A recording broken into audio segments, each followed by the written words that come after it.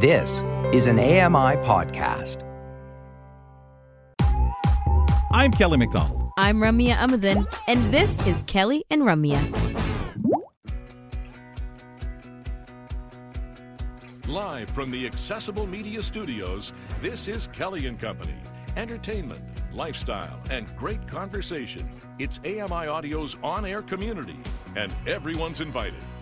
And now, the big man himself, Kelly McDonald. At the sign of the chimes, it's time to start the show. As soon as those chimes sound, that's your sign. Hey, we're here, we're gathering. Whatever time zone you're in, appreciate you being with us. And say good day to you wherever you're listening in around the world. Maybe you're over doing some work and you're at AMI.ca streaming the program, or TuneIn Radio, Radio Player Canada, some of the great apps to download and listen to the show. Kelly McDonald here with Ramya Muthan. Good afternoon to you. Good afternoon. Are we talking about Apple Watch chimes? Nope. Oh. I'm not thinking that, even though you're correct, definitely. I was thinking more of the clock that my parents had that just chimed once. It was just one of those knockoff clocks. That's what I used to call it, even though it was a very nice clock. But it would give you one chime, so it wouldn't, chime 2 times for 2 or 7 times for 7. On the hour. It would just go, and you would know, oh, okay. It's the next hour. You had no idea if it was the 3 o'clock hour or 4 o'clock, but boom. Your family have any clocks like that? Or No, there's a clock in the washroom that ticks all day. I find it really creepy. in the washroom there at main campus? No, not here at my mom's house. Really? Yeah, it's really random. It just ticks. It's the only ticking that I ever hear in my life is the clock in my parents' bathroom. I wonder if families that have a lot of kids, if maybe that's something they should think about doing to kind of make people aware of time and stop being a bathroom hog. Get out. Get your hair done and beat it. Chime. It just ticks. Doesn't help anybody. It's like the 60-minute clock on the TV show, and it comes on. Yeah. Today on 60 Minutes, get out of the bathroom at the Amuthan household. It's very strange. That's all you remember? It's always been in there? It's always been in there. It's always been in there. And I don't know what it looks like. I've never, Did your family get that as a gift, maybe from a bathroom hog? Maybe some uncle or somebody said, here, guys. I don't know. But going back, though, the chiming on the hour is very helpful. And with the Apple Watches, you can do on the half hour as well, like a mini. And you use a lot of alarms. I think people, that's where I find that I like the alarms, the ability, timers you can set and stuff. But as someone from a little older era than yourself, it's something that I've had trouble adapting in my life. I totally get clocks to wake you up if you have an alarm clock, but that's about it for some reason. Because the opposite is in my life. If I don't have an alarm to tell me, okay, you have 5 minutes to be wherever you need to be, the opposite effect is I'm constantly looking at my phone to know what time it is. Whereas I always did that with my watch on my wrist, but through the pandemic, I stopped actually wearing watches on my wrist. Just got worried because I touch everything and didn't want to touch my watches. Yeah, right. put the Bradley, everything away. It was just, I got too worried about the fact that I'd touch my watch, forget myself, even just after I washed my hands. And, when we didn't know much about the pandemic, it was a bit of a concern. Folks, we've got a show ahead of you, so let's tell you what's going on today here on Kelly and Company. On our wellness chat shortly, Francis Wong brings us tips for staying healthy and well as we move into the fall season. Revolution Herd. This is a conversation we had around this time last year, because this time they're celebrating their 12-year anniversary in style by breaking their own record and selecting 35 top finalists to be in the running for the 2022 Revolution Her Awards. And we're going to learn more with founder and CEO Maria Locker. On this month's Voices segment, Mark Aflalo, a man with many hats at AMI, shares his take on loving his work in radio. And we'll get into that conversation with Mark when he joins us for Voices in Hour 2 of Kelly and Company. Well, folks, the White House's South Lawn will become a concert venue later this week. And you can tell everybody. Elton John will perform on the lawn Friday evening as part of an event called A Night When Hope and History Rhyme, a a reference to an Irish poem President Biden often quotes. Stars like John avoided the Trump White House, but the Biden administration has been embracing pop culture. BTS and Olivia Rodrigo have made appearances. I've seen fire and I've seen rain. James Taylor played at a White House event last week. John will perform Friday for an audience the administration says will include teachers, nurses, gay rights advocates, and others. Sagar Magani, Washington. So a few days ago, we talked about the Piper, the gentleman who took it up at the age of, I think it was 40, and ended up playing for Queen Elizabeth. And I'm asking you, is there a place that you've always thought, wouldn't it be cool when you hear people getting the chance to play at the White House or in front of, in front of the House of Commons, like the Parliament buildings? I mean, is there anywhere you've ever thought, hey, it would be cool to play there? Yeah, and because I'm in Toronto, there's these places in Toronto you think of as the spot when you get big, right? When you're big enough as an artist and you get to play at these spots or book these spots into your sets into these spots, you feel kind of successful. So I was thinking things like Nathan Phillips Square, Dundas Square, Madison Square Gardens, like these kind of places, or opening for artists at these places, like concerts and such. So those are what I love, but I love outdoor. Kels. I don't know what it is. I think it's just nice when, as a pedestrian in Toronto, walking around, hearing music, hearing the jazz festival or something else, just people performing all over the place. I love it. So I think of outdoor places first. How about you? I've emceed at Nathan Phillips Square. Have you? I have. See, I've that sounds like a couple of bucket events list check. there. It's a lot of fun, and exactly what you said. Knowing people are listening in, people are gathering, Yeah. and like the outdoor feel for doing something like that is really, really tremendous. I once, years and years ago, as a teenager, did a special focus, a couple of scenes from a play that I was involved in for awareness with disability at the National Art Gallery in Ottawa. That was kind of cool to go there and do that for a big, huge conference that was going on of teachers and educators. That was really special. So I've had a couple of opportunities to do stuff like that and perform in, I want to say, fairly big halls, and sometimes even in front of fairly large crowds, whether it be as an MC or an actor. And I think, when you think about, and I know you can't compare some of these places that we're talking about to the lawn at the White House. I get that. But yet, sure you can. Yes. I know it's a special place and everything like that, but there's so much that as artists, I'm always fascinated, not necessarily what the dream is, but what people coming up would say, that would be fun. Exactly. Yeah, it really, really would. And get lucky enough to do it. Hey, folks, take it, do it. Don't let your nerves keep you from doing it. It's your own personal bucket list after all, That's right? right. If you're a performer or, like you're saying, announcing, all these kind of things, there are places that you want to go to because that feels good to you. Yeah, it's those personal achievements that you look for. Folks, we're going to step aside for just a moment. When we return, ladies and gentlemen, we're going to be speaking to Danielle Johnkind and drawing on her own personal experience with guinea pigs that have lived with her. Dr. Danielle Johnkind is going to be telling us all about these pets. Stay tuned. That conversation up next.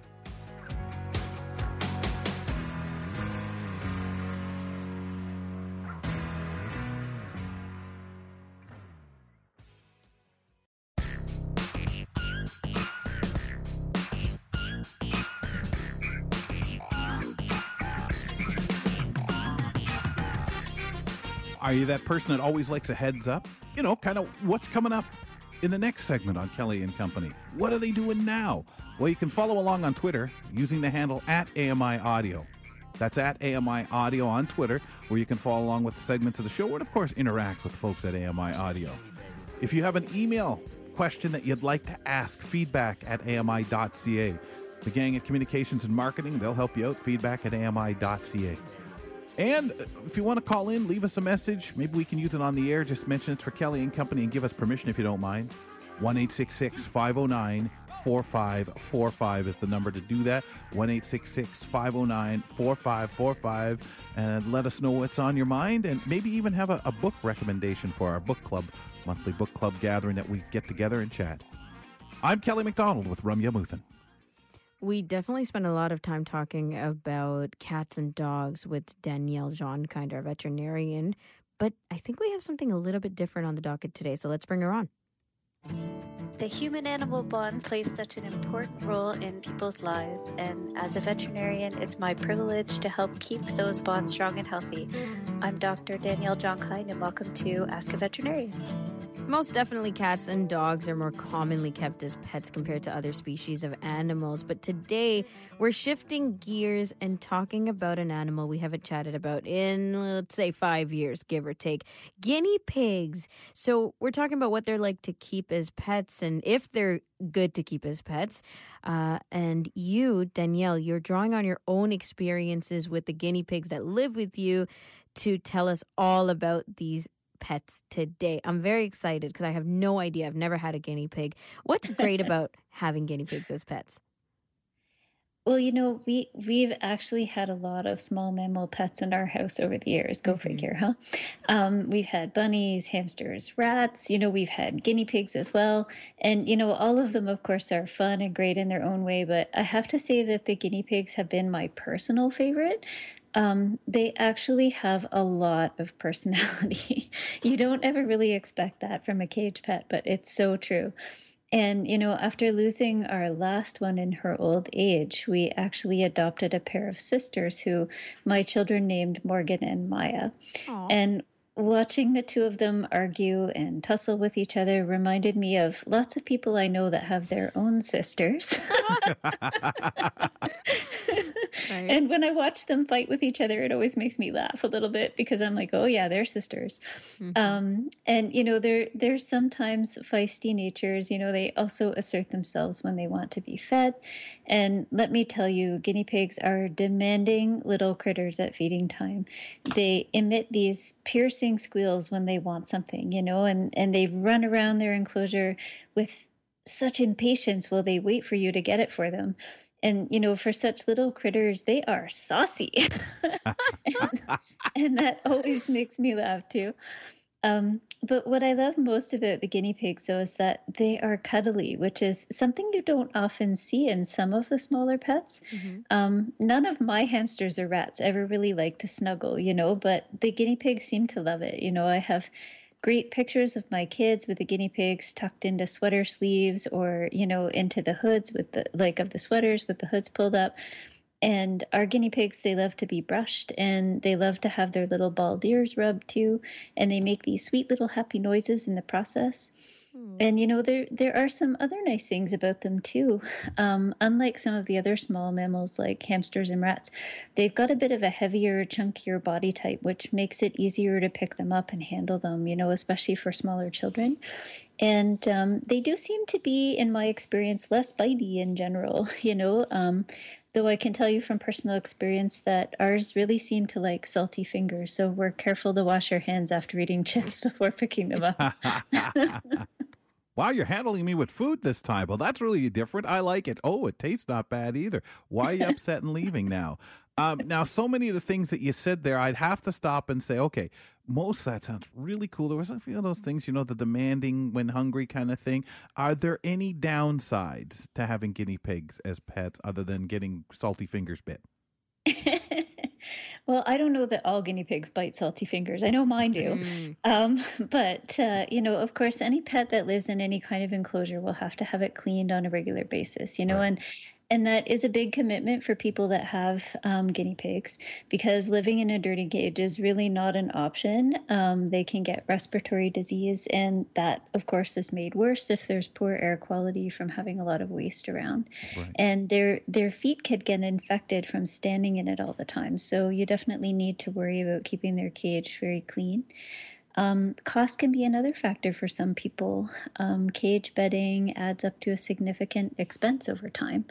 And you can reduce that by buying and cutting fleece to lay in the cage and act as bedding, but that means you have to clean the cage and wash the fleece more frequently. You know, While you can feed some pellets, guinea pigs also need grass hay to form the major part of their diet, and that's another expense that can add up over time. And guinea pigs are actually a lot like horses in how their digestion works. They need to eat a steady amount of grass to feed those gut bacteria. And that means they produce a steady stream of poop pellets. I knew that was coming. I don't ever cuddle them without a towel under their bum. And I learned that the hard way when I found guinea pig poop in the front pocket of my hoodie after I was peed on. Jeez. And of course, while I was at a meeting discussing it, someone was staring and saying, "What's wrong?" When it comes to that, because you were saying that even with the feet and everything like that, obviously when you pick them up, take them out too, probably easier for us to, not healthy for us either to not pay attention and come in contact with that and not deal with it right away or not notice it there. Yeah, no, generally, you don't want to be messing with animal feces in general. It's not a good idea. Common sense and, basic hygiene applies.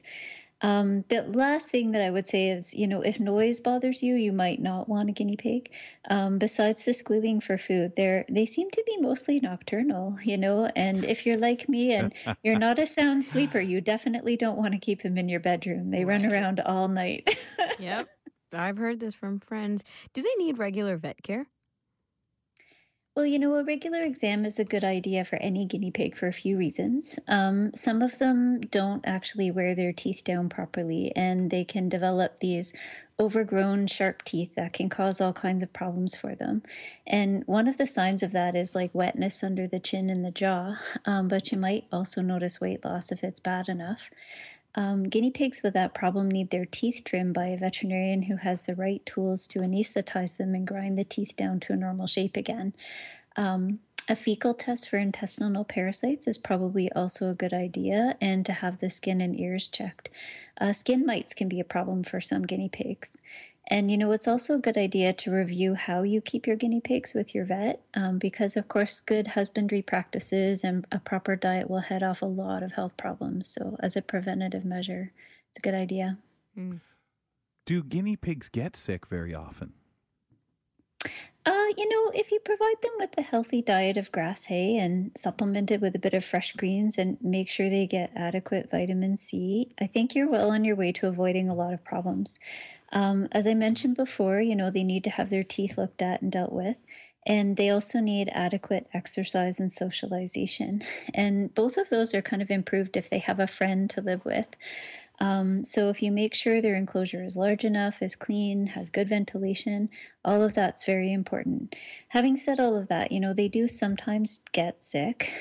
Being a prey species, they tend to hide their illnesses, so it isn't always easy to tell if they're not well. So it is important to pay close attention to them. And if they have a health issue, you might see weight loss, that wetness we talked about around the jaw and chin, quieter than usual behavior.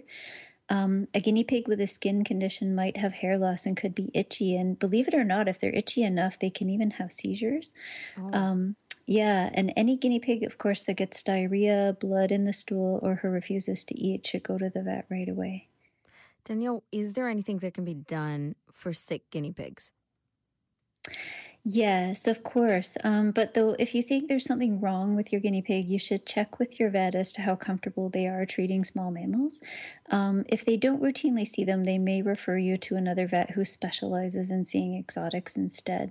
And, it is possible to do diagnostic tests on blood and urine samples and to take things like x-rays on guinea pigs.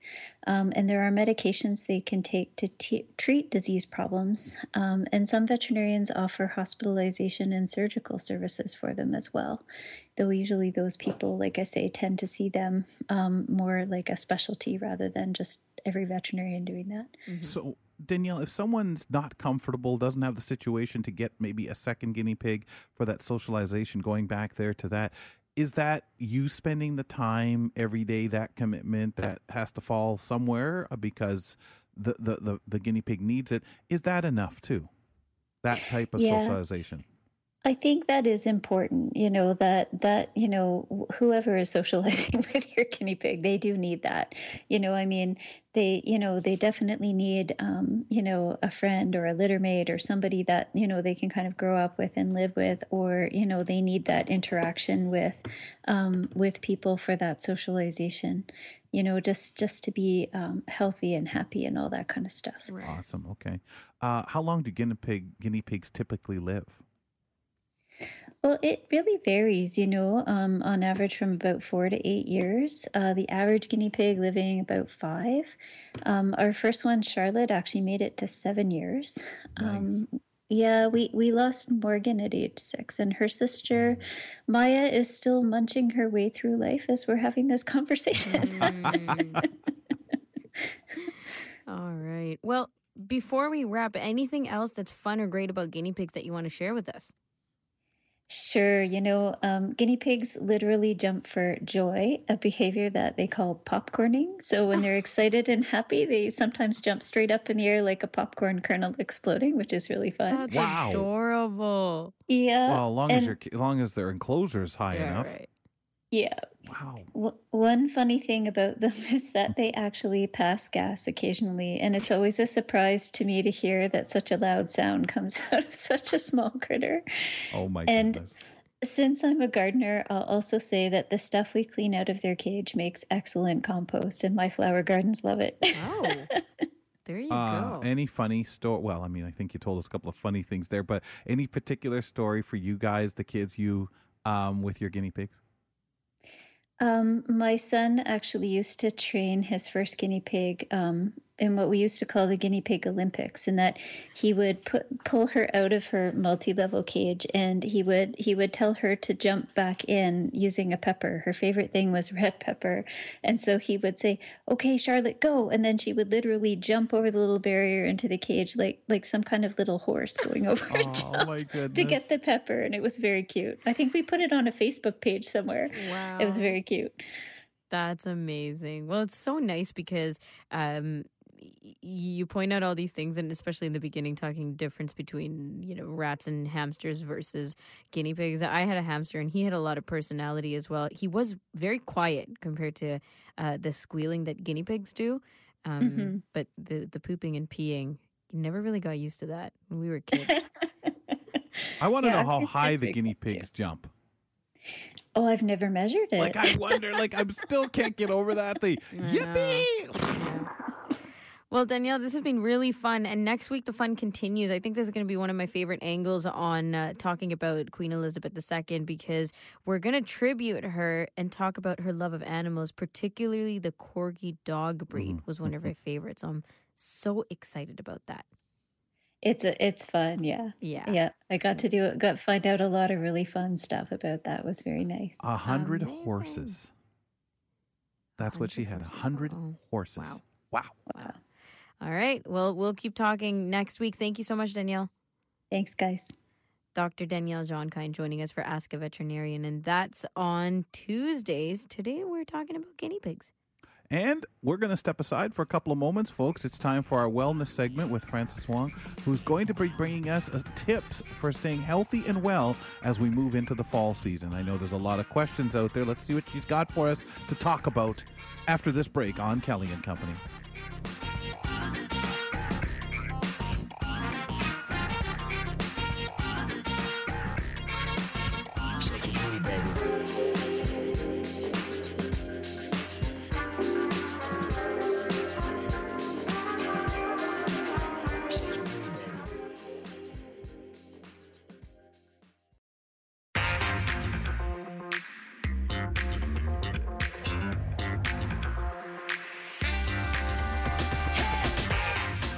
Welcome back to Kelly and Company. Ramya Muth and Kelly McDonald, hosts of the show. I've always thought of parrots and things like that more when it comes to personality than guinea pigs, hamsters, and stuff. But you say your hamster had personality. Oh, man. How did you know? What kind? So much sass. I swear, it's almost like we only describe personality when it's sassy. Sass. Do you know True. what I mean? True. Right? Like, oh, he's so stubborn. He won't eat his food. So much personality. But yeah, my mom's parakeet or cockatiel, she's got personality for days. Well, it makes the greatest noises. I remember when you were over there and stuff like that, and we'd hear, and it was just like, oh, wow. I think you're right. It's really interesting you say that about personality because, we're thoughtful. You know, he takes his time. He's diligent. He takes care of me when I'm sick. Yeah. Like, it's very interesting what things we classify when it comes to that, especially with pets, as to, he has a personality. And you say that. Yeah. It's like everybody knows, I know what that means. Well, we have no idea because it could mean anything, right? Right. But it's such a funny thing. We start imaging. Folks, it's time to chat about the world of health and wellness with Frances Wong. Hello, I'm Frances Wong, and I invite you to join me as we explore topics of health and wellness so that you can make the best choices for you to live an informed and radiant life. Fall is just a couple of days away, coming up on September 22nd. And to be honest with you, it's not easy shifting gears as the days start getting shorter and turning colder. Frances, welcome back to the program. How are you? I'm good, thanks. How are you, Kelly? Feeling excellent, thank you. And I love it. I'm a person who enjoys the fall. I love this time of the year. So today we're going to talk about some things that we can do as we slide into autumn to take care and look after our health. Yeah, I love the long days of summer, but sometimes I find the heat can really get to me, especially if we're going through some heat waves. Draining, for sure. Yes. And while I don't enjoy the shorter and colder days of fall, I do like the fact that the weather is almost perfect this time of year. And this is, of course, when the fall harvest is arriving. And with that, we have our pumpkin pies and other fall favorites. Yeah. So, we're not here to reminisce about our favorite comfort foods yet, but let's talk about the weather, since that's also a favorite topic for many. Did you guys see that Global News article last month with the headline that said nearly half of Canadians pay more attention to the weather than their payday? Wow. I know we talk about it the most every day, multiple times, or are certainly turning to our smart devices. What a comparison, though. No, I didn't see the article, but I could believe it. And it's funny because we can't do a thing about either one. Yeah. So while we may not be swimming out in the lakes and oceans as the water temperatures have dropped, it's still nice enough out during the daylight hours to get outside. If we have kids, they're back to school. And if we're working, we're likely to be back from vacation or at least from some time off. What are some of the things that either of you like to do outdoors in the fall? Walk. All the walks I can get in during the fall months. I love it. Like around Labor Day, it really starts for me where instead of just one walk a day or trying to catch the best weather at the right at the start of the day, like 8 a.m. or so, I try to squeeze in as many walks as possible because like you, Frances, I love how crisp it feels outside.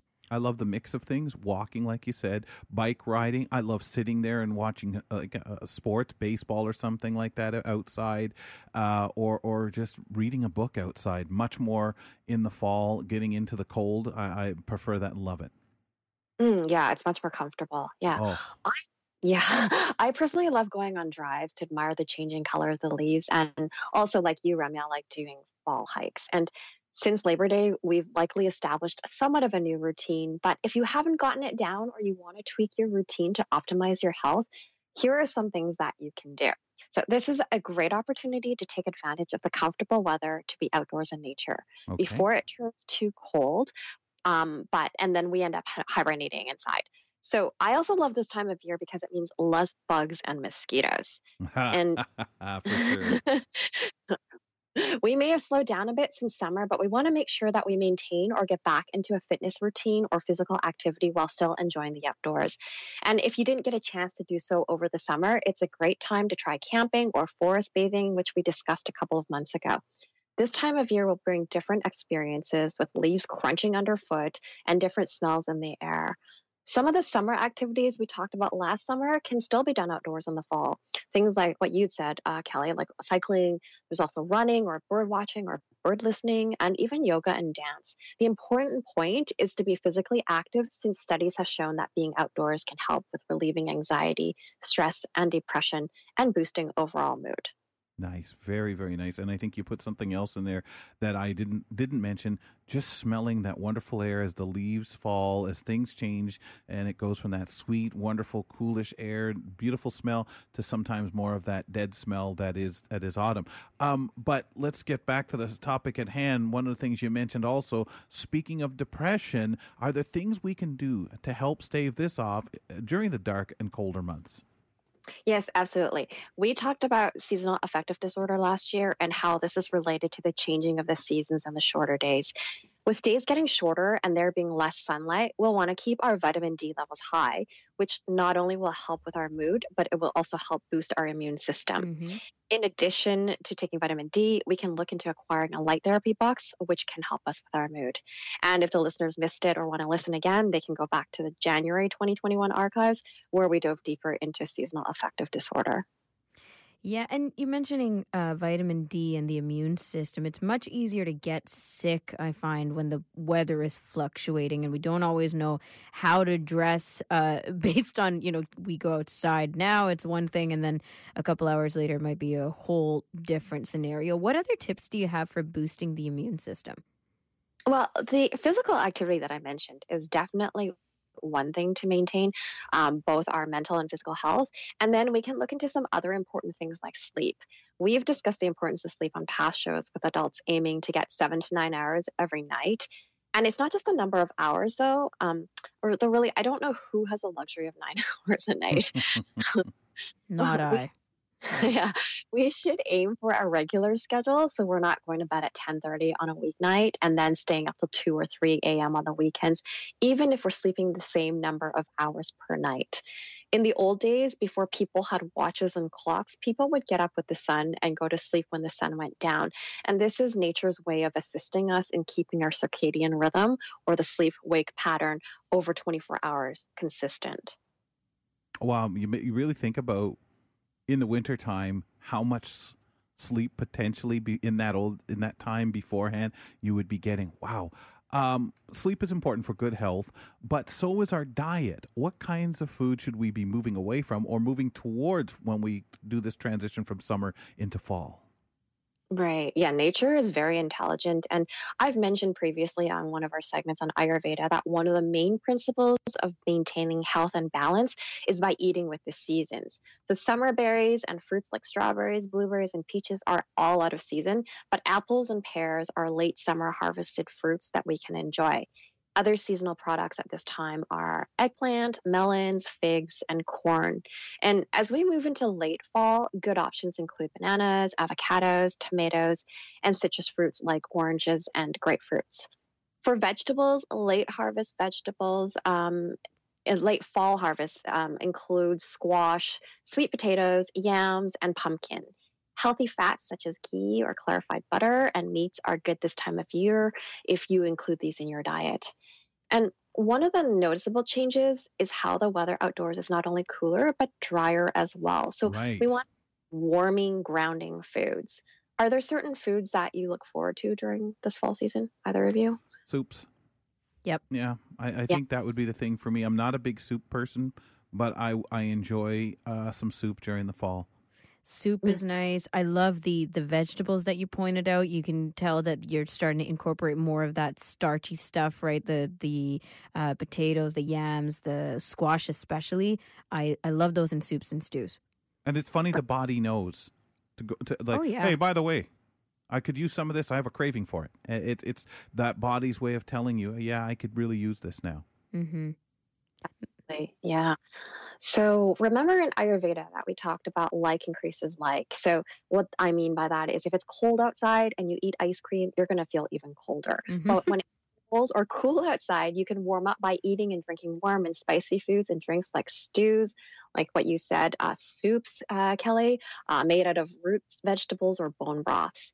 I like drinking spiced teas that have licorice or ginger and cinnamon to balance out the cool dryness of the fall season. Right. And you can also add warming spices like turmeric, which is good for anti-inflammation, as well as other spices like cumin, coriander, black pepper, and ginger in your cooking.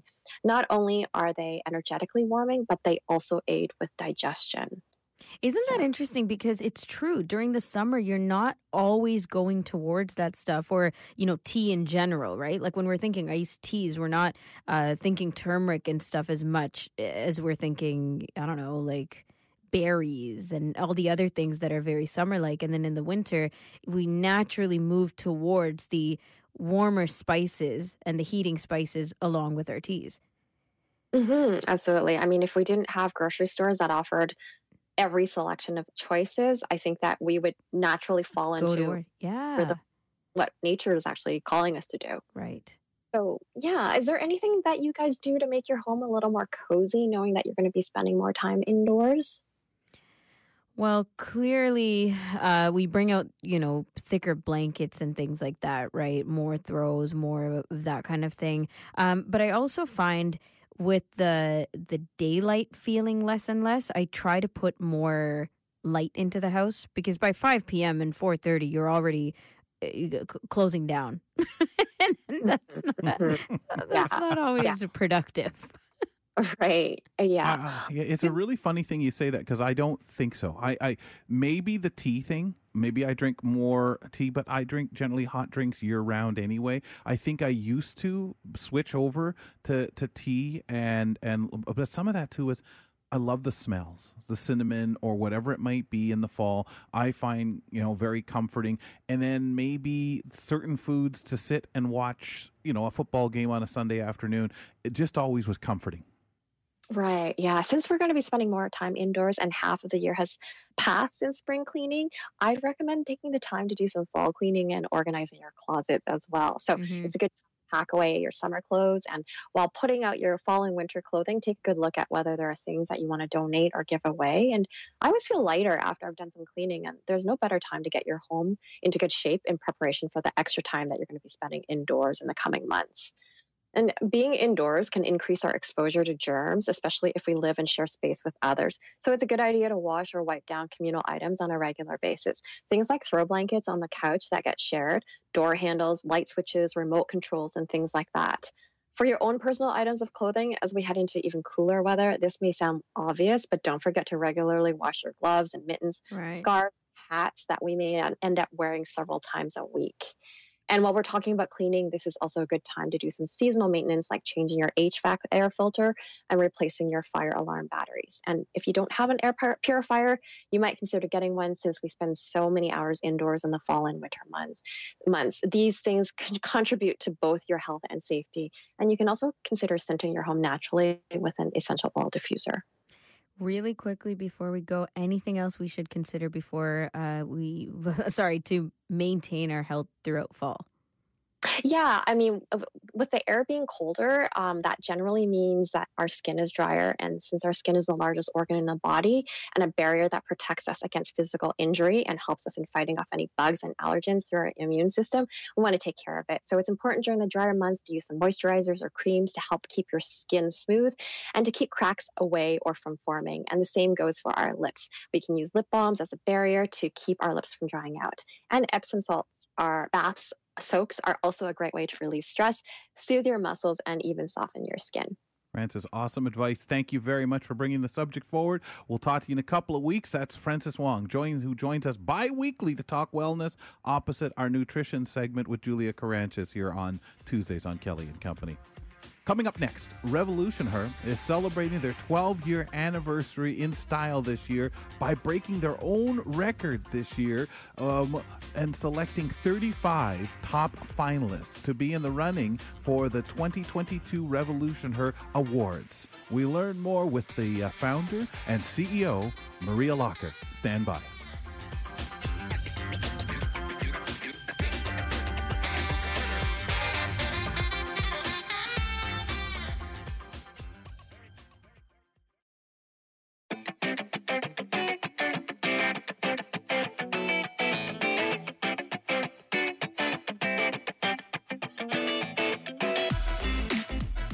Well, if you're settling back, listening to us live from 2 to 4 p.m. Eastern, that is awesome. First repeat of the show, 10 p.m. Eastern Time, and 6 a.m. in the morning for the last repeat of the show.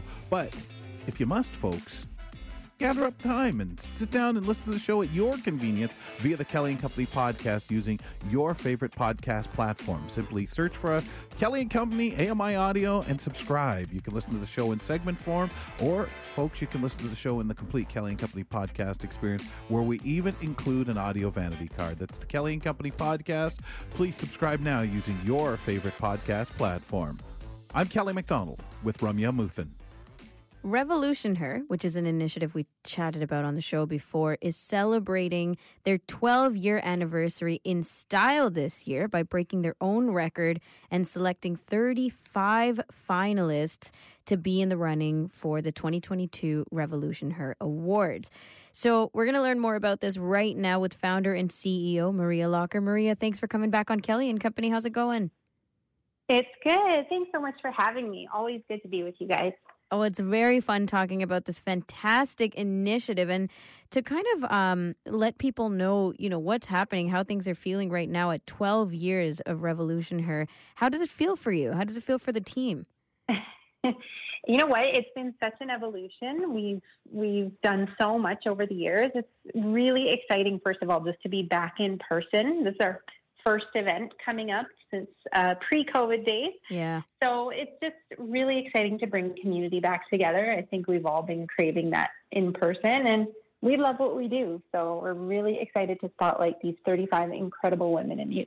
Mm-hmm. Now, remind us what Revolution Her is. How are we spotlighting and celebrating these women through this program?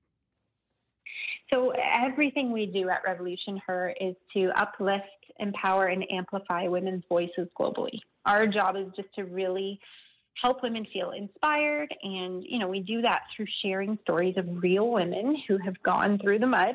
And our job is just to bring everyone together. We offer really great events and support resources. We have a podcast. We have a magazine. And it all ties in together, just profiling women, sharing their stories, and making everyone feel empowered by them. And doing it in all these different ways, taking part in several avenues, if you will, that get more people in touch, builds the community, as you're saying, and continues with the mission. So explain to us how the award part works, because there is a big, it's a process, and it's a really wonderful one to follow as well. It is, yeah. So usually around International Women's Day, we open up our awards for nominations. And this year alone, we got just over 1,500 nominations that were put through. And from there, we had 200 that advanced to the voting round. We love our voting round because it really gives everyone a chance to see the support that's out in the community. I think we had just over 30,000 votes in less than a week for our finalists that went through. And then we nail that down even further to the 35 finalists that you see now, which are, 5 award categories. It's really, really hard. I was going to say. Yeah, it's so good. It's hard. The fact that it's divided into 5 categories is probably a bit easier because the amount of votes that come in. Who do you hear from? I'm so curious. Do you hear from the nomination side of it? Is it family and friends? What kind of standout women are being brought to the award nominations? Well, this year alone, we have women who are heading up international multi-million-dollar companies. We have small business owners. We have leaders for nonprofit organizations. We have youth. We have a really great youth award. So it's a bit of everything. And often what we see with the nominations are people sending in a nomination for someone that they're inspired by, or they love their products. They think more people should know about them. They love working with them. That tends to be how the nominations start. And so it's really, really great to see even in the voting stage, we get a lot of comments like, way to go. I'm behind you 100%. And they share it on social. And it's like a really good fuzzy moment for everybody. Yes. This is the uplifting part that I feel like you were explaining earlier. It can really feel that. So the 5 different award categories, can we go through them? Or were those some of the ones you were mentioning with the youth award and stuff? Yes. Okay.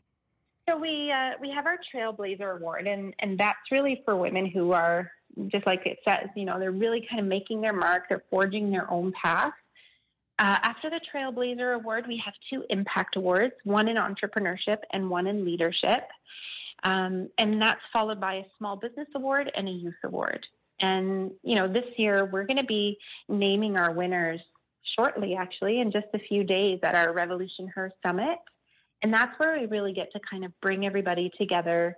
These finalists are from across Canada and the USA. So it's a really fun moment to kind of be all in the same room together, recognize everybody, celebrate, and actually name our winners. Wow. Marie, when you get down, when they're judging to say, okay, this award, where are we going to put, which one is the hardest, you think, for everyone to judge, to say, this is our finalist, this is our, our winner, if you want to call it that, because everybody's a winner here. But the fact is, which one is the hardest for people to make that decision because of what it is, and because everyone's equally as important. But I'm finding, wow, I wonder how you'd make these decisions and come down. There's got to be one that's tough.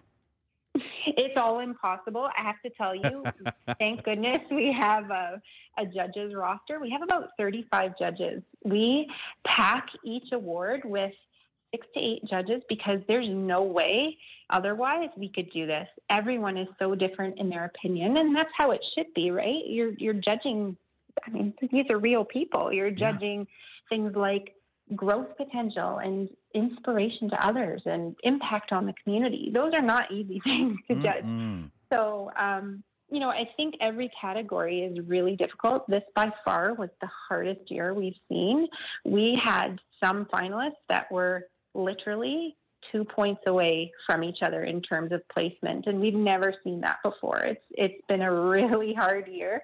So shout out to our judges. They're on our website. We absolutely could not do this without them. Wow. How did you guys, the judges in question, how did they become judges?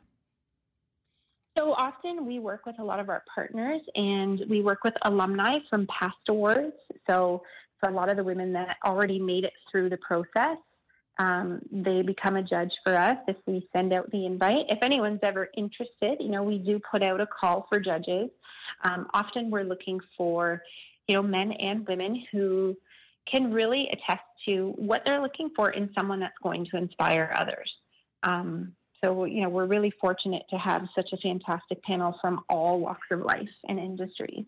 I would think that reading up what comments people have to say, the difference, you think of a manager or somebody that you've dealt with, a founder, somebody, a CEO, whoever it might be, who has made a difference to staff members, to somebody they've interacted with, who says, yeah, man, you really gave that person who deserves, because some of those comments that you guys see must be just tremendous now. Oh, it's astounding, actually. And I think, we all kind of put our heads down and we do the work that we have to do and don't really think about, what other people are feeling in the process. We just do the work we have to do. Yes. And, when we're able to send comments back to finalists, whether they became a winner or not, and they see comments from friends online or family members, and they're able to see, wow, like I am making an impact. Even the essay that they have to submit, this year we actually included a video option. What we hear from so many women is, wow, I loved being able to reflect back. This was such a journey for me. I haven't thought about the journey in a long time. I just do the work I have to do. And so that's actually a really fantastic, personal development journey for a lot of the women in our awards. Yeah, we do love it. Because a lot of people never have any idea of, like you said, the impact or those things, that people admire, whatever, and learn from that person. And sometimes for the people who learning, it takes a while before they say, you know what, I really learned a lot from that person. Thank goodness I had them in my life to kind of mentor me or to follow. Yeah, and there's so many, and you just don't know the ripple effect it can have, right? It gives us such an opportunity to put, the responsibility in other people's hands to say, hey, if there's someone out there that, you admire, that you respect, tell them, like, let's do this more often. Why aren't we doing this all the time? So, if you don't get that chance to do it on a regular basis, we really love the fact that we can put it out there and remind people, Yeah, I think it's a beautiful kindness thing. breeds kindness. You betcha. Yeah. Maria, let's talk about what kind of prizing is available. So each of our awards has its own special prize package, and each one is valued roughly between $7,000 to $15,000. It depends on which award, but predominantly our goal is really to foster continued leadership for every single one of our award winners. So we have a leadership and mentorship program that they're given access to complimentary. They get one-on-one coaching and training with a lot of the respected business and leadership coaches within our community. We also offer marketing, for particularly our small business owners and the youth that are in philanthropy work. We offer marketing opportunities. So, we'll make sure to profile them in our print magazine, which goes out to 118 stores across Canada. Nice. And it's just a way to, to give back and profile them and continue to share their story. And it's a big package. Yeah, it sounds like it. And it's absolutely wonderful. And Maria, good luck to all these folks who, are in the running, and the big thanks to the judges, all that hard work all of you have done to put this forward for what it does for so many people. Can you tell us if someone's interested to be a judge or where anyone can learn more about Revolution Her? Where do we go? For sure. And you can go to our website, revolutionher.com. In case you're interested and you're in the Toronto area and you want to come see these finalists in person, they're all going to be at our summit, which is at the Fairmont on Friday, September 23rd and Saturday, September 24th. And we're going to be naming our winners on the Saturday. You can find all the information on our website at revolutionher.com. Thank you, Maria. All the best. And we're really happy that you came on to talk to us about this. Happy anniversary. Thanks, and thanks for having me. Take care. Founder and CEO of Revolution Her, and that is Maria Locker joining us to talk about the 2022 Revolution Her Awards and their 12-year anniversary.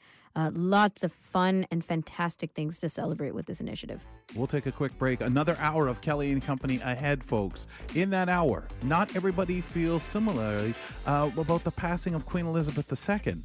Young Wang shares the wide scope of perspectives she has discovered on this subject. And on this month's Voices segment, Mark Aflalo.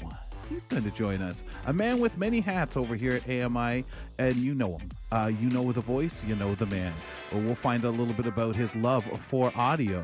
But up next, folks, if you're interested in trying out Goalball for fun, join the Montreal Goalball Club. Community reporter Mathieu Rochette. He fills us in a second.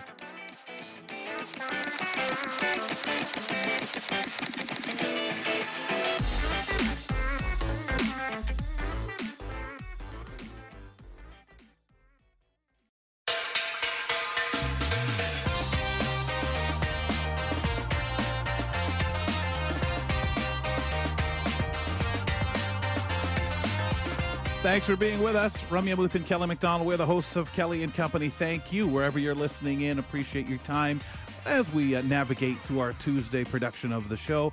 Still a lot of great content ahead, some good conversations as usual on the program.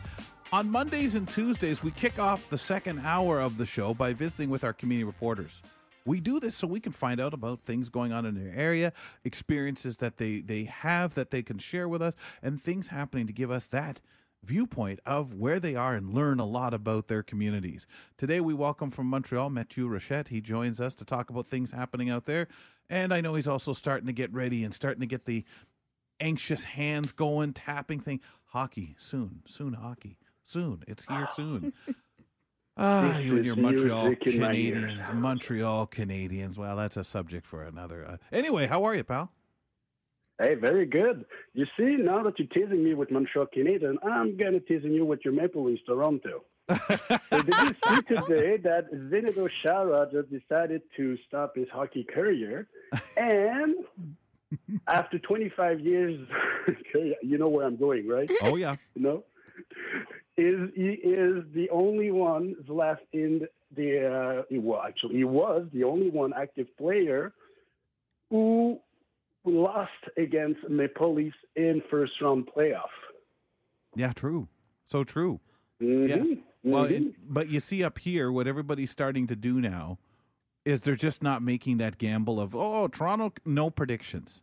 It's just, hey, looking forward to, no, don't predict anything because I think people feel they have jinxed that poor Toronto team. So, sir, we're going to stick. You have Matt Murray now. So yes.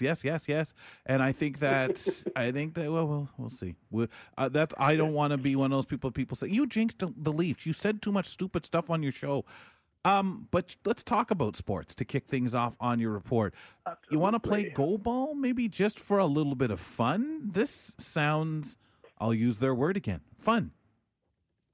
Yes, exactly. You see, when I personally did goalball like 18 years ago, I was in shape. I did not know how to play, and I'd be straight up put in the same practice of the province team, which is absolutely not that good. Yeah, it didn't end well, did it? Well, not the first year, I'm telling you that. After that, it was okay because I wanted badly to be to go in high competition and stuff, but it's not for everyone, and that is absolutely normal. So what it's cool now, from the last years, the ASAC, Association Sportive des Aveugles du Québec, decided to put different clubs in 4 different town or city in Quebec. So there's one in Montreal, Quebec City, Abitibi, Témiscamingue, et Rouyn-Noranda. So for the Montreal, though, they're putting a practice. Just I'll take that practice. I'll just say that sport activity every Friday from 6 to 7:30 at Centre Communautaire Loisirs de Saint-Louis. So it's just for fun, guys. So you don't know how to play. You're scrap like Kelly and I together, want to just have fun there, not, going for 15 extra training at gym and stuff. And mostly important, be introduced with people or probably beginner like you. Well, here's your chance. And the local club, like I said, is also in 3 different city over in Quebec. So here's your chance. Just find out that sport, do a little activity, have fun, take smooth. And who knows, if you want to go forward, then you'll have the provincial option. But you need to start at the beginning just for fun. So it's cool. I found out it has to be taught. It's starting actually now. And let's say that you want to join later. Well, it's all good. It's going to be Friday every week till May, I think. Yeah, so, well, I'm going to tell you, I like the idea. I like the separation because what you shared with us, your experience, that's enough to turn people off of playing. That's enough to make someone say, I can't do this, and have a really wrong or bad experience that leaves them with a bad taste. When it is a game where, and I think we have to see this in our community, a lot of people in other communities want to play for fun, enjoyment, exercise, very few people are playing to get to the Olympics. So, we do need to understand that there cannot be this resource where people are made to feel, I don't measure up, I shouldn't be here. So I really like the approach that they're doing. There are those who are higher level competitors, and so be it. We need them. We want them to represent our country. But there are also those people who are older, less experienced, never played the sport before, who you want everyone playing it. Awesome. Absolutely. Yeah. Okay, talking more sports is the theme of your report, and this one's near and dear to my heart, the new Cécifoot season. What do you have to tell us about this one? Okay, so it's the comeback for the ASAM, so Association Sportive des Aveugles du Montréal Métropolitain. So the practice is every Tuesday at the same place that Cobalt actually play on Friday, so at Centre Médico-Technique de Saint-Louis. It's close to Saint Laurent Metro Station. It's 7 to 9 p.m. every Tuesday. And it's the same philosophy, okay? So we don't have any professional coach. We have good volunteers with a lot of motivation, and it's the same thing. You want to try out this, you want to play soccer, but we cannot play regular soccer. So this is your chance. We play inside, so there is wall. The ball has bell, and it's again, you just going there, learn the basic techniques, and have fun. There is no other competition coming on. It's just like put it together, an activity for learning soccer, have fun.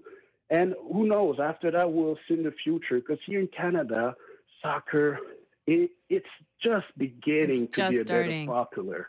You would really be part of the evolution if you take part now. I'm involved in blind soccer here in the GTA, and it really is fresh. We're always talking about how it's just getting there. But, in Europe, it's so huge. So the Paralympic side of it is pretty big, Mathieu.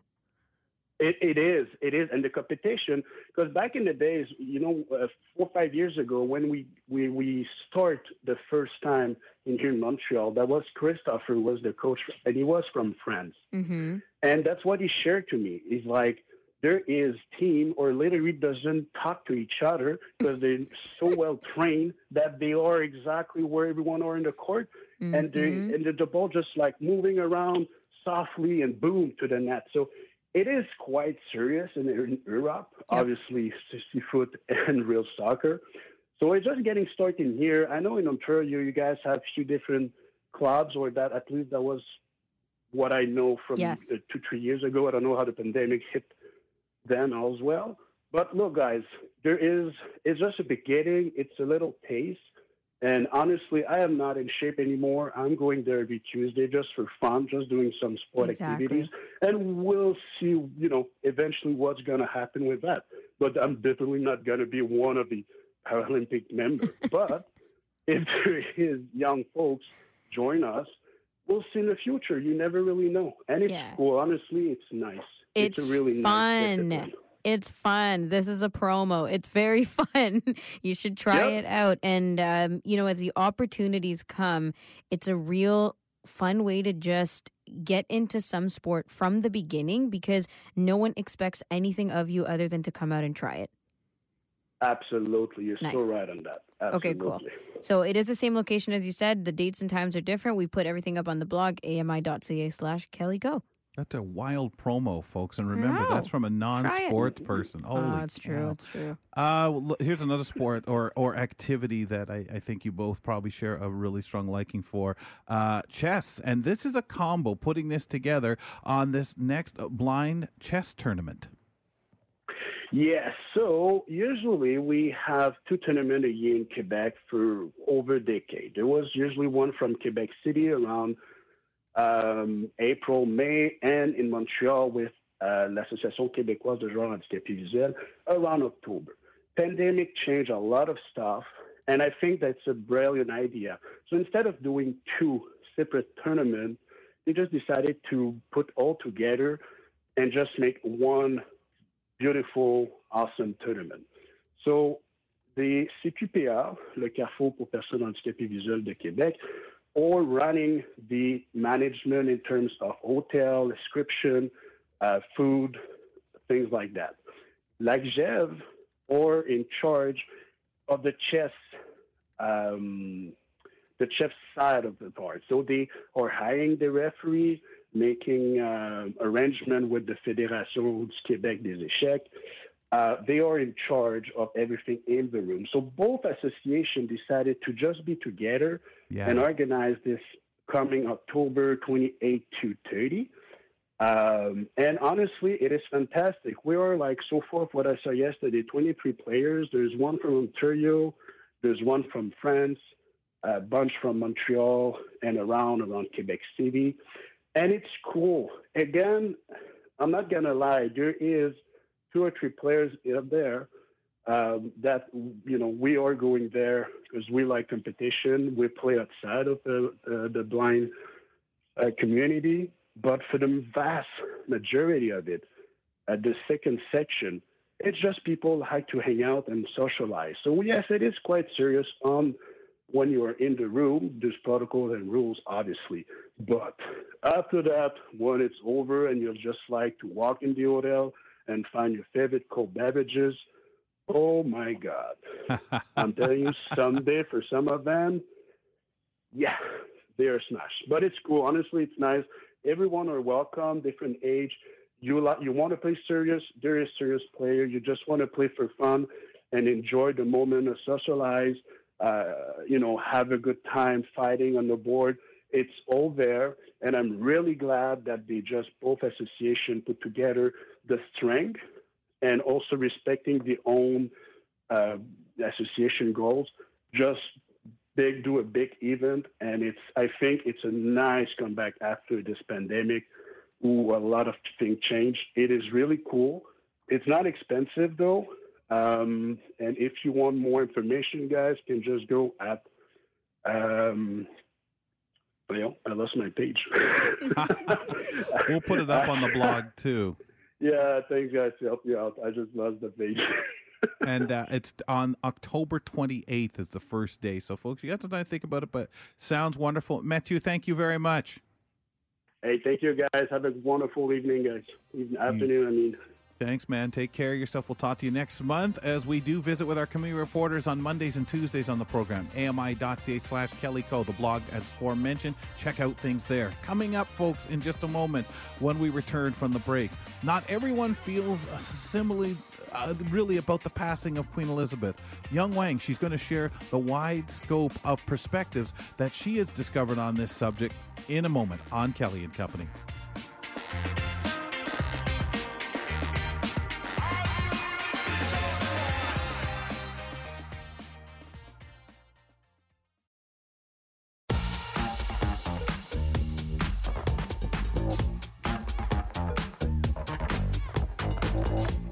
Check us out right from your TV. Well, can you see us? No. Audio. It's an audio show. Come on, folks. What do you think? Whatever's in the future. Anyway, ladies and gentlemen, do that. Check us out from your TV. Bell, Channel 49. And Cogeco, Ontario. Look for us on Channel 596. Visit AMI.ca/audio for a list of channel locations in your area. Ramya Muthan, Kelly McDonald. We are the hosts of Kelly and Company. And Kels, on the third Tuesday of the month, we've been offered some very nice, insightful conversations with our friend Young Wang, who's here again with some more thoughtful discussion. So, Young, today I want to get right into it because there's a lot of interesting things we want to get to. We're discussing the connections and kind of the weaving in and out between the passing of Queen Elizabeth II, which is very recent, Albert Camus, and two of your Nicaraguan friends. So as we go down this, outline of our conversation today, we'll get to how these three different aspects interlock with each other. So let's start with your feelings about the Queen and her passing, shall we? Oh, sure. First of all, good afternoon to you. Good afternoon. Kelly. I was quite sad at her passing because she served her country so well for so long. And it's really amazing that it seemed she never made a mistake during those major turning points of history in her times, like World War II or Cold War, the fading of the British Empire. So she was a symbol of unity, stability, and nobility. So I think those qualities are, what we really need in the leaders of today's world. However, after I read some articles by people who did not share the same sadness, because either they themselves or their ancestors had suffered a lot from British colonialism, I realized different people just hold different opinions on public figure, and they all have their points based on their own living experiences. So I do agree that the Queen would have been greater if she had apologized on behalf of the monarchy for all the oppressions and exploitations that British Empire had inflicted upon people of other lands. You have to wonder, is some of that forthcoming? I think about her 70 years and how things were 100% different when she, first started on the throne. And really, when you think about how things have changed to the point where there was less heard from the royal family in getting involved and commenting on the world affairs, that more neutralism that they seem to, in the last 20 years especially, have. You wonder where that's going to go, and said apologies that you see a lot of countries having the decency at least to say sorry for atrocities that have been committed. I'm anxious to see if we start seeing that follow from things like you say, the colonialism areas that the royal family needs to say, "How I hold it." You know what? But what are your understandings of why we respect the Queen? Well, I mean, many people respect the Queen out of love. So she is really like compassionate, like a very nice person, noble. Well, love is a natural thing. You cannot force it, right? So people love it out of love. Right. And some other people, so they if they do not, they do not. Like this Albert Camus said, like people should not respect anybody out of fear, like the fear of the consequences of not respecting. So I really like, a lot of Camus thoughts, like quote, "Man cannot be explained by history alone," unquote. So beyond history and politics, we have other important things to hold on to, like freedom, like beauty, or life. And we all need to live our lives to the fullest. So, very interesting. I mean, I'm still thinking of what about fear, and the understanding that I've had, and you read history, and yes, certainly there have been many monarchies around the world where there's fear, and at times, of course, the British monarchy in history. And I think, okay, is it the love? Well, no, I don't necessarily have ever really thought about it that way either, as much as the ritual, this is all I know. And I think for a lot of us, that connection that we in Canada have, it is very interesting. But it's interesting to hear a comment made of, do we respect and care out of fear? And I wonder how much of that is there now. It's an interesting comment. Well, thank you. Yeah. Well, and that fear could be out of reprisal from other people, right? It could be, well, how dare you, right? How and things like that. Right. That's very fascinating. Sorry, go ahead. If you're different from other people, or if you come from a different cultural background, like how dare you, right? Yes. Yeah. So Well, so you mentioned Camus and the quote and his perspectives, I guess, about what politics can feel like, and the importance of other things aside from the intimidation tactics that can easily come with power and authority, but is not always encouraged or effective as a whole. But now we go back to, as you said, staying present and staying in real life, and how this relates back to some of your friends. Yes. Yeah, I'd really like to share the story of these friends, Tupac and Carolina.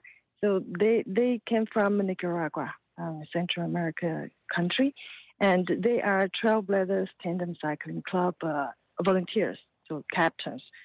It's a cycling club for blind people. So we sit in the back, sighted people sit in the front, so then we can ride outside.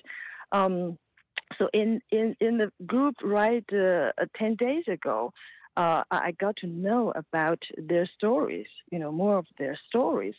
It was interesting. And by the way, so this Tupac, he has a very unique hairstyle, like half of his head was trimmed very nicely short. The other half, like he has this long curly hair that he bundled up that day. I asked him, how he and Carolina met, and I got this story. So Ramya, could you please bring up that story for us? Absolutely. So this is something that Young wrote on Carolina and Tupac. Tupac met Carolina at a common friend's birthday party. At the time, Tupac was in his last year of university and Carolina was a freshman student, and she had short hair, very unique to Tupac. He said it was kind of like tomboyish. They chatted, they talked about politics, and they kept different opinions, but they thought the conversation to be very engaging. Tupac said he just enjoyed being with her. And at the time, a little bit of a crossroads, Carolina had a boyfriend, but Tupac expressed his love for her the second time that they met and decided that he would just wait without any pressure on Carolina, but for her to decide on her own. And he said that such an interesting girl deserved the wait. It's like a long-term investment in happiness, and his investment in time and happiness definitely paid off. It's been more than 17 years since they got together, and he's never felt bored, he says. They both enjoy gourmet and cooking. Recently, they bought a hot plate, some cylinders, and rented a booth at a Latin American festival in Toronto, which, by the way, I attended. It was amazing. And sold Nicaraguan snacks and food and drinks that they themselves love to make and cook. They say it wasn't too profitable, but they enjoyed letting people have a taste of their homemade food. Tupac wanted to buy a trailer that could be attached to a bicycle. Then he could go around the streets of Toronto and sell delicious Nicaraguan cacao drinks during his spare time. They're also thinking of buying a drone to take pictures of buildings to be used by a software for modeling, analysis, and design, as they are both architects in their field. They have a lot of exciting ideas for their future. And at the moment, they're busy working on their first house in Canada, which is in construction. Carolina happened to be Young's captain at the last group ride for Trailblazers, and that was in Center Island in Toronto. And she's a very good rider, a happy, helpful person, very pleasant to chat with, as you say, Young. Yes. And when we were waiting for the boat at the ferry, like someone teased her. Mm-hmm. Like we always hear Tupac, showing off his love for you, like praise you, but you never say anything about him. Why is that? So Carolina just smiled, and Tupac came out to explain. And so of course it should be. Well, like it's always the bees, coming to the flowers, flying around flowers, never the other way around, right? So a very interesting and very kind, thoughtful young couple. They are. I really love that. Yeah. They're very, very kind. Now, what made you think this? What made you think of their story and looping it back around to Kumo and Queen Elizabeth II's passing and everything that's going on right now in the atmosphere? What drew this to you in relation? What that just came to my mind. I think because they are all people who live their life to the fullest. I think that's the connection. So people all know the Queen, but many of them don't even know where Nicaragua is. Mm. Not to mention, know anything about the country, its people. But if they got the same opportunity like me to get to listen to their stories, then we can really relate to their life, which is as vivid as our own. So, to me, they are as inspirational and uplifting as the royal legend, if not even more so, because they're real people in my life. Mm-hmm. And it's amazing that you bring it back to that point, that personal connection that you have with Tupac and Carolina, because so many of the stories we were hearing about the Queen, aside from everything we were learning, the amazing and fabulous things that she's done overall on a huge radar, right? On these huge levels. Yeah. Aside from that, everything we were hearing, Kelly and I were talking about it endlessly on the show, were personal stories, personal meetings with the Queen, how they felt that when she was talking to them, she was talking only to them. And I suspect the Queen would have absolutely loved to hear their story, and certainly would have loved the bees to the flower. Yeah, that's amazing. Analogy. I think so. She is a flower. Yeah. Amazing. Young, this has been a wonderful conversation. Thank you so much. Well, thank you for having me. Okay. Have a good afternoon. You too. And we'll talk to you next month. Young Wang joining us on the third Tuesday of the month to really get that insight in on the stories and maybe the headlines that we've been paying attention to, but the different angles is what we appreciate. And some of those great conversations she has. Coming up next, folks, on this month's Voices segment, Mark Aflalo, a man who has many hats when working with us over here at AMI and abroad. We will get an idea of how come he has such a love of audio. We'll talk to him in just 2 minutes on Kelly and Company.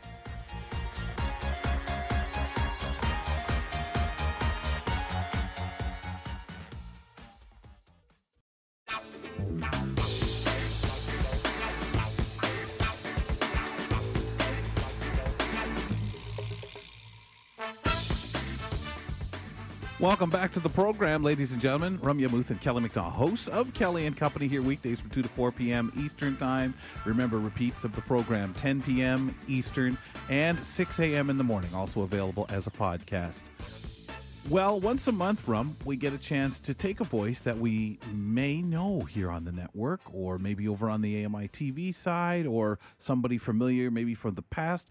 Today, we've got a very ever-present voice that people who listen to AMI Audio will definitely know. And with this segment, we get a chance to hear about people's passions, drives, and any comments that they may want to talk about or share with us on topics they consider quite important, maybe a bit of a platform for them. Mark Aflalo, a man who has many hats when dealing with the gang over here at AMI Audio and many other facets of AMI. Mark, welcome to the show. Thank you. My pleasure. I'm so happy to be here. Okay, so let's get into it since I'm supposed to be making a bet come true here. Now, you are known to be the nicer brother of the Aflalo brothers. That's again, well, that's what I've been explaining to Paul, just so that he understands the placing and everything like that. Also, we have to give shout outs to the fact that the Neutral Zone yesterday finished its second video podcast. You are handling a lot of the podcast video stuff going out there. I guess one would say you are handling all of it for us. How is this new endeavor for AMI Audio going? I think it's going quite well.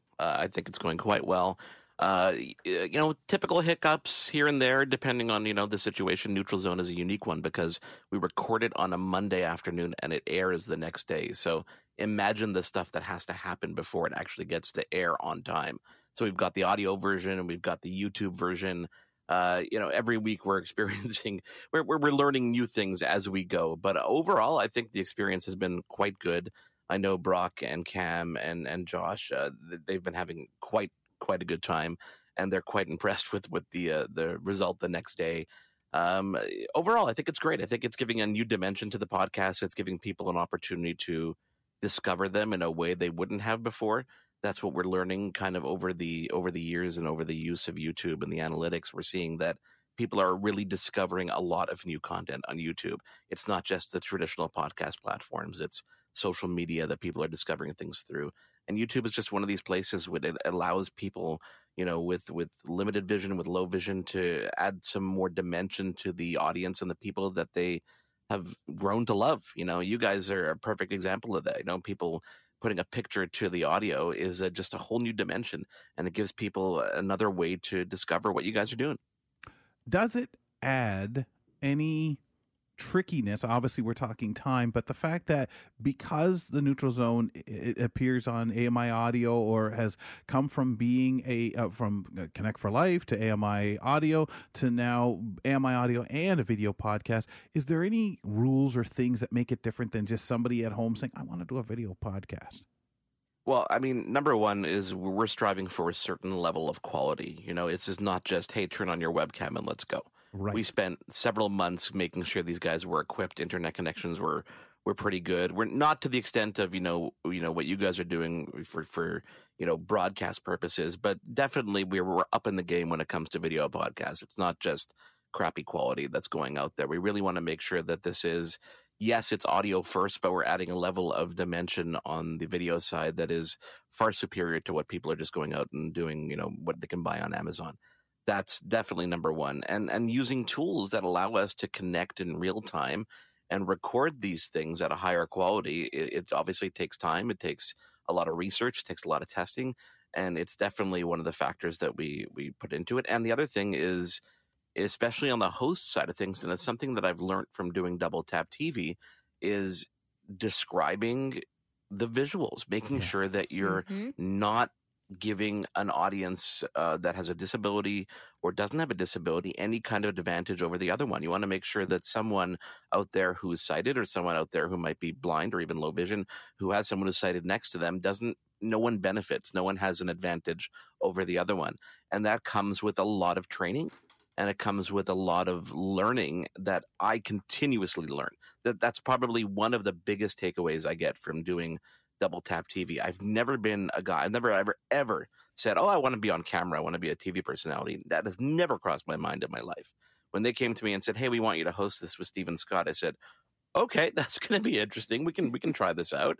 And it's worked out well because we take it from an audio perspective first. My passion, as you guys know, I've always been in radio. It's almost probably 25 years at this point. It's always been audio first. And I've got I actually have a fear of public speaking. For the first time this summer, we did some town halls that I had to get over that hump, which was interesting. But when you're in a room with a microphone, there's nobody watching you. There's nobody. I was going to say, yeah, because some people might hear that and say, "Yeah, right." I was one of them. I'm not going to lie. I honestly, in high school, I have teachers who I would run into today that laugh at me because in high school I refused to do a public speech. Categorically refused. I said, I'm not doing it. I don't care if I fail. I'm just not doing it. To the point that my teacher, as dramatic as Paul. Wow. Yeah, seriously. my teachers. I remember my teachers begging me, like, just come and do it for me, and one other person will be in the room. And I said, I'm just not doing it. I can't do it. Like, I'm scared. And then, fast forward a couple of years, and I'm on the radio in Montreal. I'm doing all this stuff, and people are like, "How do you do that?" I'm like, "There's nobody in the room. I'm alone." Yep. Yeah, I said that about TV when they wanted me to start doing TV for AMI. I said, what are you talking about? I don't have any experience. I'm a radio dude, period. Yeah, but you know what? I think that gives us a little bit of an advantage because we're able to tell a story, and we're already thinking in the mindset of telling a story that creates the picture in your head. Yep. So when it comes to TV, taking the audio first approach, we're telling the story audibly, and then we're adding visuals after that match with it. It doesn't always work that way. It's not always that beautiful symbiotic relationship. There are tons of times, and I'll give you a great example as we recorded an episode. I'm sure you guys have talked about the Envision glasses, which are basically Google Glass with a camera on the side. And it uses the Envision app or things like Era will work on it, where someone can watch and see what you're seeing. And Sean Priest, again, who is very, very low vision, and Stephen Scott were at this event in the UK, and they go film this beautiful segment. And the person who he interviewed, and I won't mention names or companies, but their responsibility is they sell this specialized tech, okay? That's all they do. And the person is sitting there showing Sean how to use it and not describing anything. Oh, and my goodness. Yeah, we recorded this. He's like, he goes, we push this button here, we slide our finger there. And we're watching this, and it's something that I didn't pick up on, but thankfully we have people here at AMI whose jobs are to review these. That's all we do. Right. And they picked up on it. I'm like, okay, how am I going to figure this out? How am I going to, because it's an event that was live, an interview that was live, and Sean didn't pick up on it when he was doing it. Sean was very descriptive when he had the glasses on, but he was in the heat of the conversation. You don't really pay attention to those little minute details. So I had to figure out, okay, how do I do this in a way that I can't reshoot it? I have to describe it to the audience, and I need it to sound natural. So we ended up reformatting it in a way that Sean introduced the segment with a voiceover and some B-roll and some imagery that went along with it. And that made it more natural that throughout the segment, adding a voiceover in certain elements made sense. So when the guy started describing it, I had Sean come in and record saying, he's referring to the right side of the glasses where there's a touchpad, and it added the description, the described elements that we didn't have before. But I continuously, it constantly amazes me anytime anybody points that out to me, something that I missed, I'm like, oh yeah, why wasn't I thinking about it that way? And it takes my writing and my style and everything to a whole new direction. Yeah. An incredible awareness. It's really, and then like you say, though, I think the radio side definitely adds to that ability to be able to tell the story and provide that description. Go ahead, Rum. Sorry. No, I was just thinking because sometimes the visual can actually be distracting, right? Like it distracts from understanding or realizing, like you've been pointing out in this example, that stuff was missed for people who can't see it or aren't able to or whatever. But with radio, there is nothing like that because you're leaving it to the person's imagination anyway. Yeah. You know, or to pick up the pieces as you're describing it. And to interpret. How many times do I do an interview, whether it's for Double Tap or the other tech show I do on Sirius XM, that I'm talking to somebody and we're doing the interview on Zoom because that's the way everybody connects these days. Yeah. So we can see each other, and then he'll hold something up and I'll be like, yeah, that's a great visual for our radio audience, you know, because I don't have a visual element to that. But it's something that I honestly find it very, very interesting. And that's, I think, this is the biggest challenge. But thankfully, coming from the audio background, especially when it comes to like the neutral zone, it's a no-brainer for them. It's just they're already thinking that direction.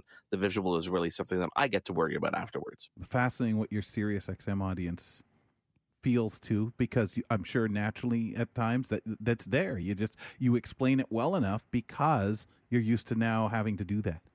Yeah, and that's, you talked often when you introduced me, you talked about my passion for audio, and I think that's probably the biggest thing, and I don't even think about it or vocalize it really ever. That's what I love doing is I love producing things that create that emotion. And it's hard to do. It's not an easy thing to do. Right. You can produce commercials that are fun and the scripts are playful. But, a couple of years ago we did It's a Wonderful Life, the radio show for Christmas. And you guys were involved heavily. And I had so much fun doing that. I had so much fun because I was working completely with this audio platform going, okay, how do I bring this to life? And I had not, when we started that, I had not actually ever seen it. So I made sure that I watched it and I'm like, okay, this all makes sense to me. So I had to now recreate this stuff with sound effects and make it seem not too cheesy, but also kind of fit with the time. And it's just so much fun. And it's, you get into a daily routine of working with audio. And sometimes you take for granted some of the things that you get to play with that other people look at you going, that's so much fun. I love what sound effects can do that people don't even realize tells them so much of a story without you having to use words to tell that story, because we all relate back to certain sounds and that sound belongs there. So as somebody outside walking through the woods, because it sounds a certain way versus somebody walking down a town street. Yeah, and you know what? Go ahead, Remy. Well, I was just going to say that it reminds me of the OTR, Old Time Radio conversation we had with Kelly, you, and Siobhan about that, right? Because now we're, adamant on audio description. But what happened back in the day with radio was exactly what you're describing. Sound effects and leave it up to the imagination. No one's telling you, I'm opening this door. But I'm crossing the street now, even though you can hear them step off the wooden sidewalk onto the gravel and back up onto the wooden sidewalk. I wonder what he's doing. It sounds like a hobby horse. Yeah, no, it's an interesting landscape out there, and it's one of the other things I find in doing Double Tap and just constantly working with AMI is that I've become an advocate for it. Like I watch TV shows, I'm like, why didn't they didn't have to say it like that. They could have said it differently so that someone else could have figured that out. And you end up starting to preach to people. And the funny thing is that even though it doesn't come off as preachy, when you explain it to someone, they're like, oh my God, why am I not doing that? I'm like, I don't know. Why aren't you doing it? Yeah. Sometimes people make it out to be bigger and harder than it is. So is it true that you failed your introduction to radio and TV course because you were working over doing the morning show at Shom? It is absolutely true. I was in CEGEP, and, for those of you who are not from Quebec, CEGEP is this 2-year waste of time, this 2-year opportunity to bridge yourself between high school and university that you have to take. You have got to go through this 2 years. And I found myself in a situation where I knew I was into radio. At the end of high school, I knew I was into radio, but there were no real courses that made sense to me. There was introduction to radio and TV, a lot of filmmaking classes, but nothing that really spoke to me. So I spent a lot of time either in the arcade at the mall next door or at the radio station at CEGEP. But this class was one that interested me. But the problem was that I, thanks to not going to other classes in CEGEP, I was not kicked out, but you're put on academic probation. You have to basically beg to be let back in. Yeah. Like, please let me come back so I can redeem myself. So I did that. And while I was doing this, I was interning at CHOM, a local station here in Montreal. And I begged my way back in. They let me in. And the next day, I got a phone call saying, "Hey, Mark, we're putting Howard Stern on CHOM in a couple of weeks. Oops. We need someone to push the buttons and do stuff. It's a full-time job." I'm like, sold. So I go in. I failed introduction to radio and TV because I missed the 2 tests. And she begged me. She's like, "Come take him." I'm like, "I'm too busy. I'm working the morning show down the street. Like, I can't. I have no interest in this." So is there anything you haven't done in radio? Is there anything I haven't done in radio? Yeah. I've never climbed a transmitter tower.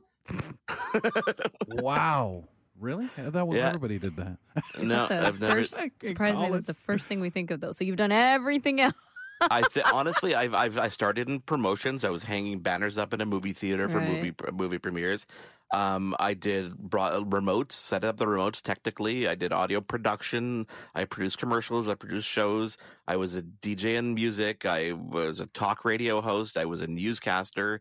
I was the program director. I was the creative director. I was a copywriter. I basically was an engineer. I mean, that's what I do now, is like a lot of live broadcast stuff for other companies like SiriusXM, NBC, et cetera, et cetera. So there's not much that I can think of. I think I've done almost everything in the radio business. Wow. That's amazing. That is. Yeah. Before we lose you, Mark, I want to talk about drones quickly. Okay. We got a couple of minutes. We would I would love to fly a drone. I'll be honest. I wish that was the possible thing. And you have to be our eyes here. Tell us the cool thing about it that just keeps you having fun with it. So until recently, drones were just kind of, you take them off, they cover themselves, you could fly and get really beautiful pictures and beautiful imagery and get to see a vantage point that, unless you spend hundreds of thousands of dollars getting a pilot's license, you're really not going to get. Maybe it's a vantage point you'd see when you're taking off in a plane. And flying is one of those things that I think that I would probably have a real fun time doing, but I just don't have the patience to go through the learning part. I can't do school. Like, I'm done. I'm done with the schooling part of things. And then hours. Wow. Yeah, no, it's a lot. It's a lot of time, and it's a lot of theory, and it's a lot of stuff. And so drones started becoming more and more popular. So I started getting into the drones, and I really started enjoying flying them because you kind of separate yourself from the world. So then DJI, which is the number one drone manufacturer in the world at this point. I mean, they've been making every drone that's successful. They come out with this one called the Avata, and it's a first-person point-of-view drone. So what that means is there's a camera on the front of the drone, and you wear these like VR goggles that have a beautiful high-resolution screen. They've got antennas on it, and you're flying in the first-person point of view. So it's like you're awesome. Superman with your arms out, flying through the sky. Oh, man. And not only that, but they've made it so easy now. It used to be that these drones were the harder ones to fly because they wouldn't automatically float and hover if you let go. Now you're doing it with a joystick style control, one single control, and it's all motion. So if I move, if I rotate my wrist left, it goes left. If I rotate it right, it goes right. If I pull the trigger, it accelerates. If I tilt it backwards, it goes up. It's like you're flying a plane. Wow. Hold up. And you're getting that first person point of view at the same time. Have you not tried skydiving? I did skydive. I did skydive about 16 years ago. Okay. I did it once. I would have done it again then. Now I think I'm a little bit bit more scaredy pants. I'm good. Yeah. I'd like to stay. Back then, but you know what? Maybe skydiving is interesting. I don't know if either of you have tried it. I have. I loved it. Your description of first-hand or first perspective drone or whatever sounds like. So skydiving gives you, what people don't realize who have never done it. You don't get that stomach in your mouth feeling like a roller coaster. No, you just float.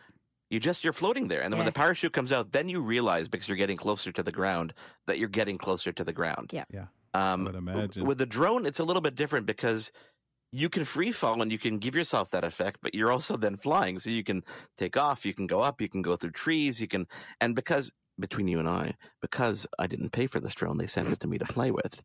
You tend to be a little bit more risky than you would if you paid for it with your own money. About those trees. About those trees. So, it is a lot of fun, and I'm still convinced that I could put the goggles on Stephen Scott or Sean Priest and have them crash royally and have some fun doing that. I think that would make a great segment. Teaching someone with low vision how to fly a drone. Exactly. Yeah. Definitely. I love that. I think I thought always that first person perspective was the way you saw through a drone. So I learned something today that no, they aren't all like that, Kelly. I guess that's money. Thanks, Mark. The music. Bye. Time to go. These radio people, they know all the little signs here. My gosh, that's like the hint. We didn't have to say a word. Voices segment, we do it once a month here on Kelly and Company. We thank Mark Aflalo for joining us today on the program, and we do this on the third Tuesday of every month. We'll wrap up the show after this.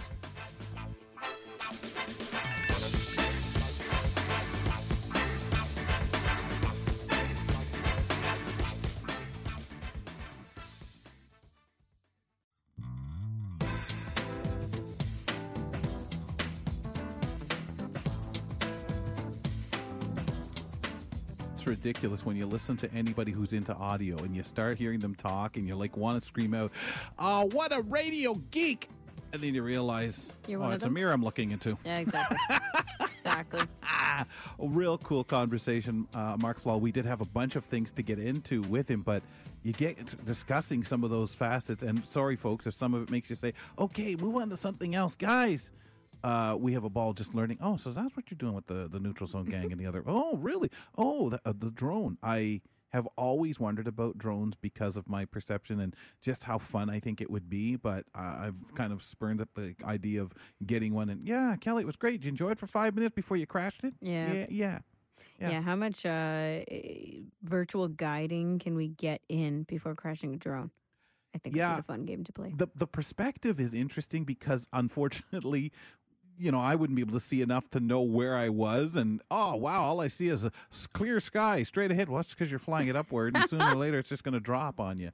I think that it's just such a great thing. And, I mean, I'd have to watch it. Even when I had better vision, I'd have to watch it for sure on a TV 100 inches across, or something like that. And in slow-mo, right? Very much so, and I'm not sure it can do that. I like the fact, though, you could make it stop and kind of just hover there and sit there. Okay, now where the heck am I? Folks, on weekday mornings, check out Now with Dave Brown here on the network. We invite Paul Daniel in to tell us a little bit about what's coming up tomorrow on the program, which would be the Wednesday edition.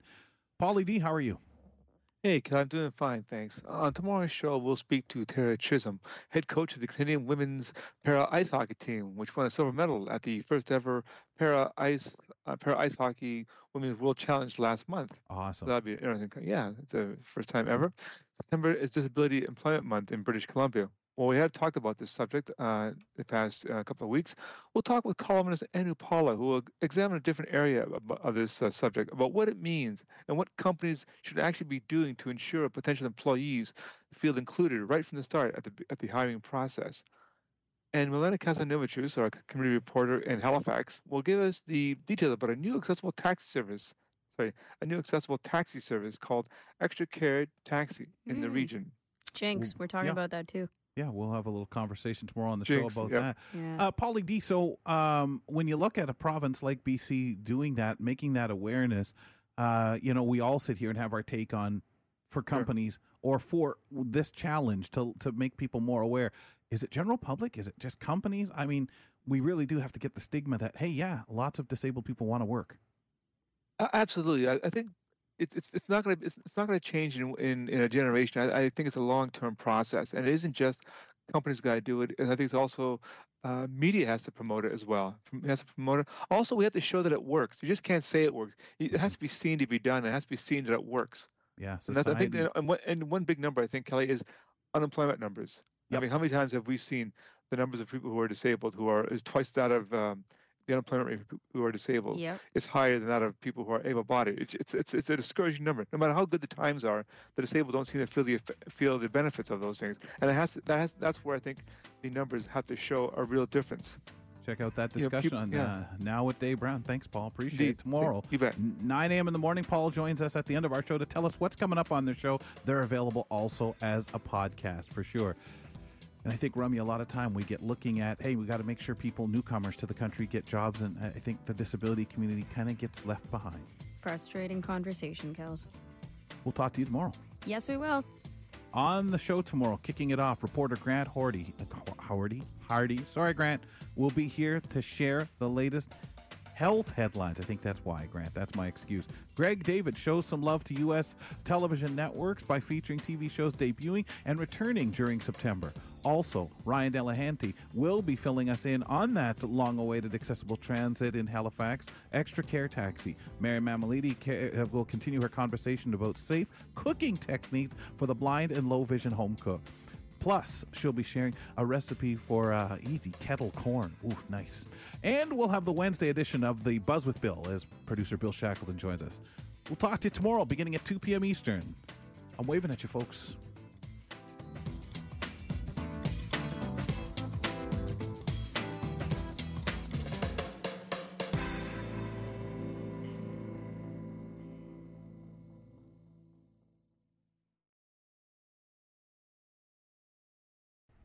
I remember in the summertime, I would settle back to listen to a lot of things at nighttime. AM radio then was a king, folks. It really was. Had everything on it that you could want, including music. Yeah, I know today you chuckle at that, saying, who would want music on AM radio? But that's where all the hits were then. You know, FM was reserved for the album rock or the classical listener and things like that. But at nighttime with the skip, I used to listen to a variety of things. Of course, my old radio shows. Of course, as a sports fan, I listened to baseball teams that were far away through the static bursts. Why am I bringing this up? We're almost into fall. And when fall came, less storms, less and less. Winter, the wonderful cold nights. Why were they wonderful? Well, I was inside enjoying them. Listening to radio without interference. In the summertime, the beautiful thing is you got to hear these ball games and stuff. However, a lot of time there were static crashes from storms that were between me and the originating signal. It was tough sometimes, and you couldn't get good recordings of stuff that you were trying to copy off the... Did I say that out loud? Who would do that? Especially off AM. But in the wintertime, clean, crisp signals, especially stations that were on clear channels at the time. They had some of those. I don't think there are many clear channels left at all. But you could get these stations, and whether it was listening to newscasts, finding out what was going on in places that you may or may never visit. Listening to sports, yep. You know, sometimes I listen to the hockey games. But a lot of time for me, it was just listening to news, learning about radio stations. And as a kid, I loved to learn about the streets, the freeways, the traffic reports. Exciting guy, wasn't I? All these different things that to me made up radio DXing, as we call it in amateur radio. It was so much fun to do. And in fall, I would start looking forward to it. October was wonderful. Less storms, Halloween radio shows coming on. You got the real feel of environments that celebrated Halloween. November, well, the American Thanksgiving. And you started getting ready for Christmas and all the wonderful things you'd hear about. And, of course, no static. Clear channel. Stations staying in longer without fading out on you. Oh, yeah, those wonderful days of radio. Now, there's not a lot on AM programming. It's there, but not like 25, 30, 40 years ago. However, now, I can clear channel listen to all that stuff.